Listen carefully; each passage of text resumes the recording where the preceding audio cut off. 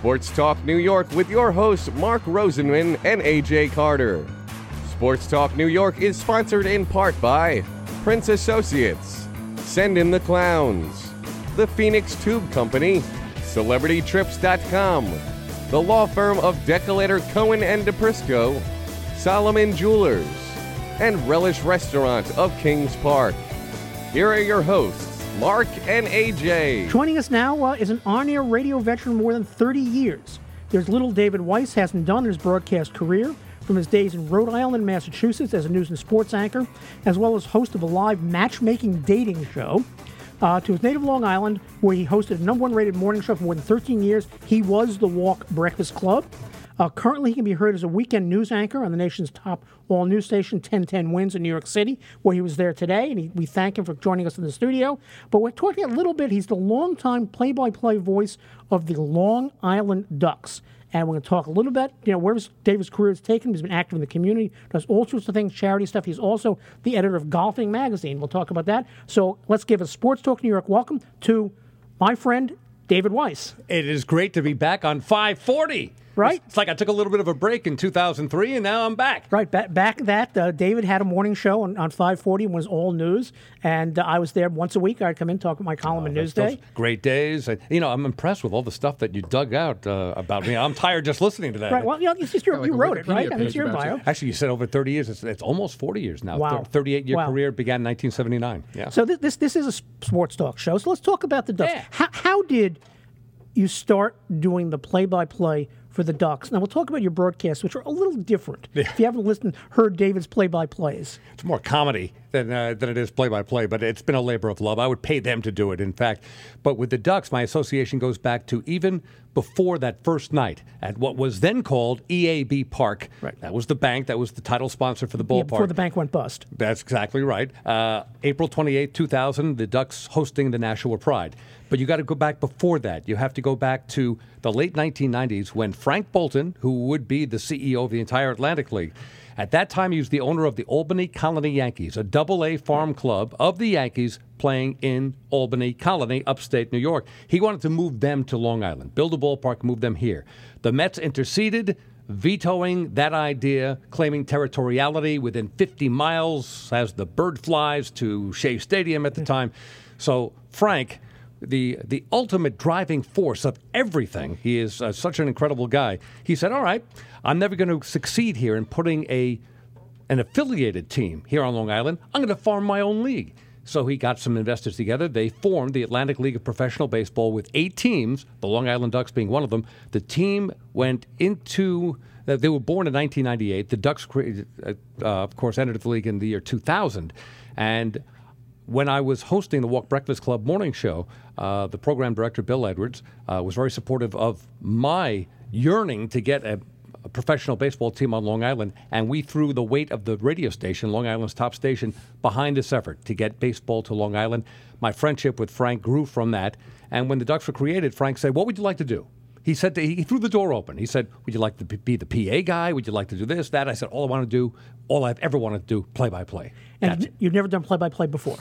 I've done plenty of it. Plenty of it, okay. Oh, yeah, going way back to the 70s. High school play-by-play. I was the play-by-play voice for 2 or 3 years of the Pawtucket Red Sox, AAA team of the Boston Red Sox during my years up in Massachusetts and Rhode Island. So how different was it then? You have not just a fledgling team, a fledgling league basically, but a league that's a little different than being AAA. AAA, you've got players who are on the way up, and they're the next step up. In the Atlantic League, you have this combination of people who are trying to get back, who've been in the major leagues, and people who are trying to hang on and hold that last hope. So does that change the way you do a broadcast or deal with the team or the players? It doesn't really change it because it's baseball at its purest form. It's the guys who play in the Atlantic League obviously aren't getting rich. There aren't multi-million-dollar contracts in this league. But as you mentioned, accurately, you've got players who have been to the show trying to get back there, others who have never been there, others who decided, I want to showcase myself to all of the major league teams instead of being just pigeonholed to one team. And that's what you've got, a great mix, young and old, guys in the middle, And everyone's so accessible. I mean, without exception, maybe John Rocker is the only one, but without exception, everyone I've ever met in the Atlantic League, in terms of the players, couldn't be nicer to deal with. They were just open and, great interviews and cooperative. I mean, just great guys. So it doesn't really change what I do behind the mic. So what was it like? You said everybody was nice except John Rocker. Yeah. How difficult was John Rocker in his brief time playing for the Ducks? And I give credit to Frank Bolton, again, the CEO of the Long Island Ducks, and the opportunity he gave John Rocker several years ago. He was trying to remake himself. That very first news conference, he sat there with his PR person right next to him, guiding him on how to answer questions. That didn't last long. The reason Rocker didn't succeed here had as much to do with his mouth, but also what he did on the mound. Couldn't get anybody out. He was walking one batter after another, and it just didn't work out. But Frank gave him an opportunity, as he has given so many other players opportunities. So many players with great resumes have passed through the hallways and the playing field for the Ducks. One of my favorites was Carlos Baerga, a former New York Met, former Cleveland Indian, former All-Star. He was only with us for about 3 months before taking a contract with the Samsung Lions in Korea or something. Yeah, for millions of dollars as opposed to for South Korea. 39 cents. But he was terrific. I did a great interview I saved on cassette tape with Carlos Baerga using my high school Spanish. It was all in Spanish. I asked him over and over, where's the library? Donde está la biblioteca? He's laughing. We had a great time, and he was just a wonderful guy. You always wonder when you meet these players like a Lou Ford, who is a current Long Island Ducks, been with the Ducks for many years. Are these guys going to have such a massive ego? They're going to seem a little standoffish? Not at all. They're happy to be here, love the big crowds, and love the fact that Long Islanders love baseball. So this is part of the Ducks experience. It was for me. A friend of mine had one of the luxury suites. And we'd go a couple of times a year and sit in his luxury suite. His whole, family, friends, group. Now, Buddy Harrelson was like the first base coach and the third base coach. So he's coaching the game, and then suddenly it's the fourth inning, and Buddy Harrelson's walking through the suites and greeting us in the suites. This is what so here's the guy. He's a part owner of the team. Right. He's alternating between coaching first base and talking to the high rollers in the suites. That's really part of the experience. Absolutely. And what it's like. So let's talk about your calls. Your calls are different. So how would you say? What is different about your calls from your mind, and what do you try and do it differently than, say, Howie Rose or John Sterling? Yeah, for me, again, baseball is not really play-by-play. It's more narration. There's so much downtime in baseball when you consider, where the action really is. You're filling time, so you're telling stories. And for me, it's about including stories, having a continuity with the team, including a sense of humor as well. But what I take pride in, and has annoyed many people, is that I never call a home run the same way twice, as compared to John Sterling, who sings at times and he has all these rhymes and comes up with the nicknames, whatever. I'm pulling from culture. I'm pulling from current events. I'm doing all kinds of crazy things. And last season, I did my wackiest home run call ever, which is saying something, because I've done all kinds of ways. But this one involves the longest tenured Long Island Duck. He's a great young guy, now in his 30s, Dan Lyons. He's the shortstop for the Long Island Ducks. And I had something prepared for a home run. He's not a home run hitter. Hits a handful of homers every year. I was doing a play-by-play with Chris King on that particular night. Chris, longtime voice of the New York Islanders, of course, and he's been with the Ducks since the beginning, as I have. But we had it worked out so that even if I was doing color during the innings when I was doing analysis instead of the play-by-play, Chris said, if Lyons hits one out, I'm going to back off the mic and you take over. So it was a tag team approach. So Chris said, Lyons at the plate. There's a long shot to left. Gone. And that's something Chris would never do. Usually he shouts gone and cracks windshields with that. He said gone. He backed up from the mic. And I took over. Would you like to hear it? Of course. All right. So I could do it from the top of my head because it's my favorite home run call. I leaned into the mic. Dan Lyons just did a homer, and I said, Wizard of Oz, lions and ribbies and homers, oh my. Lions and ribbies and homers, oh my. We're off to run the bases. Dan Lyons just hit a home run. He hit the ball right over the wall. Dan Lyons just hit a home run. If ever there was a Long Island Duck who brought us some luck, it's Danny the Duck. Because Danny is a wonderful duck. We're off to run the bases. Dan Lyons just hit a home run. Dan Lyons clicks his spikes 3 times and says, there's no place like home plate. There's no place like home plate. Toto, I don't think that ball's in Central Islip anymore. Dan Lyons, home run.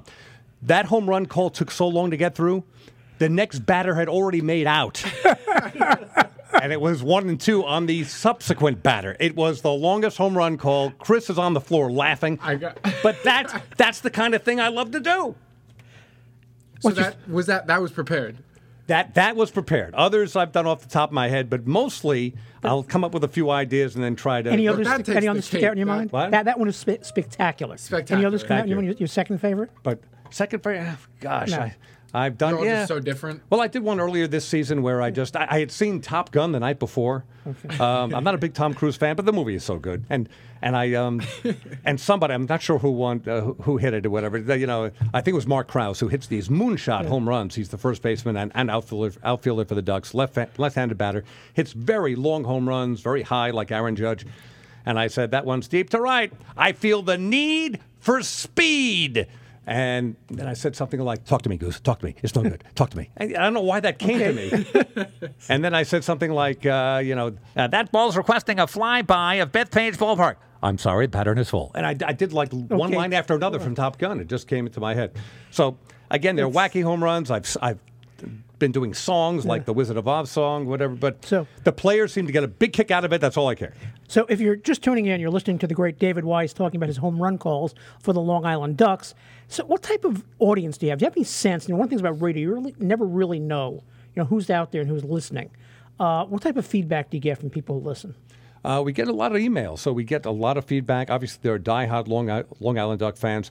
What has really helped, although we don't have a radio signal this year, we don't have an affiliation with any radio station. We had 103.9 LI News tonight, or LI News Radio. We had that for a while.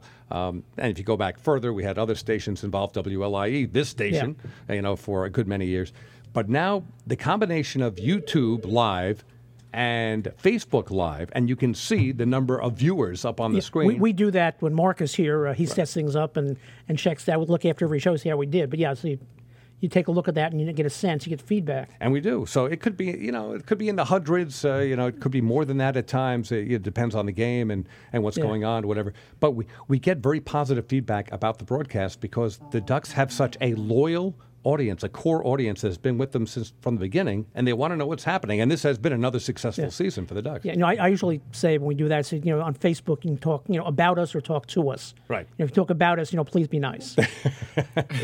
But we actually started this show. Mark and I have been doing this for 10 years. We moved on to AM radio a few years ago. The first 4 or 5 years we did on the internet, mostly out of his spare bedroom. It's like Wayne's World.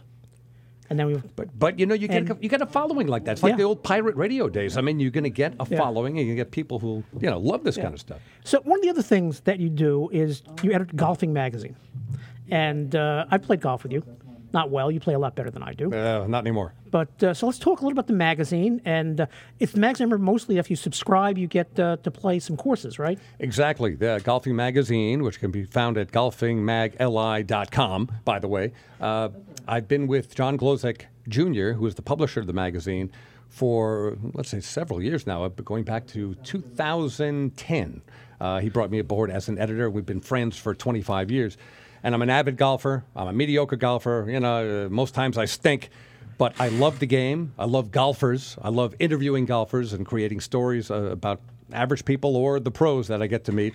And by being editor of Golfing Magazine, I get to play courses that would otherwise have me shot on sight if I wandered on by accident. Right. So, but it's been a wonderful experience being with the magazine. And yes, if you subscribe, you get free greens fees at courses in our so-called free golf program. There are some limitations. You have to play during the week or before a certain time of day, but you get to play on a number of great courses across the area. So what's your favorite course?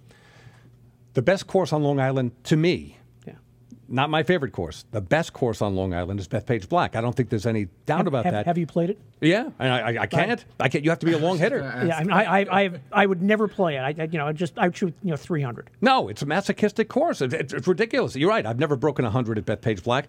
Even playing from the white tees or any tees that you can get as close to the fairway. There are so many holes at Bethpage Black where you have to hit it 220 yards on the fly to reach the fairway. Otherwise, you're in, the muck, and you can't get your play your ball. ball. So, but Bethpage Black's probably the best course, but some of my favorites include Hamlet Willow Creek, which is in Mount Sinai, Coram, that area, whatever. That's one of the newer courses. That's a beautiful course. I love Cherry Creek out in Riverhead, the one with the par 6. The 18th hole is a par 6, the only par 6 on Long Island. And Eileen McCaffrey is a good friend, the general manager and head golf pro. There are so many great courses on Long Island. And even Brentwood Country Club, which is a shorter course. The head pro is a great friend of mine, Doug Jansen, who's given me golf lessons to no avail. And there's so many great courses. Brentwood's one I haven't played. I know my brothers played it. My sons played it. They tell me I should play it, that it's a good course. It's worth playing. And it's shorter. There's a premium on accuracy, but you and I can play it because you don't have to be a 300-yard driver. Well, when I play with my son, he's had some back issues, so he hasn't played much anymore. He's 30 years old. So it's like, the 800-pound gorilla. He gets up, he hits the ball, 300 yards off the tee, and I make it up in the short game. Right. He gets on the green to hit the ball, and hits it 300 yards. That's the gorilla playing golf. Hits the ball, 300 yards, gets up on the green, second hits the ball 300 yards. So I can always, make up in the short game. But, that's a lot of good courses. So in the magazine, was the magazine aimed at the average golfer? Is it aimed at the good golfer? Is it aimed at, what type of audience are you aiming the magazine at? I'd say it's aimed for everyone, but I'd say more so toward the public course golfer. Obviously, there are so many exclusive country clubs on Long Island that take deep pockets to join, but there are so many other courses that you can enjoy. Sometimes it's $100 a round, it could be $50 a round or less, but it's aimed more for the public golfer, and especially when you have major championships held here, of which there are many. The U.S. Open at Shinnecock next year. This year it was the Northern Trust, the first tournament of the FedEx Cup, which just ended today, in fact. That was played at Glen Oaks, a new course as far as the rotation for this major championship. And, for golfers to get a feel of what it's like at these championships or to play public courses, that's what the magazine is really centered on. So what else are you doing these days? Oh, well, let's see. What else am I doing? I've got 2 beautiful daughters, the older of whom has special needs and is doing very, very well. The younger of whom is now working full-time at Newsday on the digital side. And you're on every weekend on 10-10 Wins. 10-10 Wins, not only every Sunday, but anytime they call me in, I'll be working some drive time shifts in the afternoon in the coming weeks. So, and, keep them busy.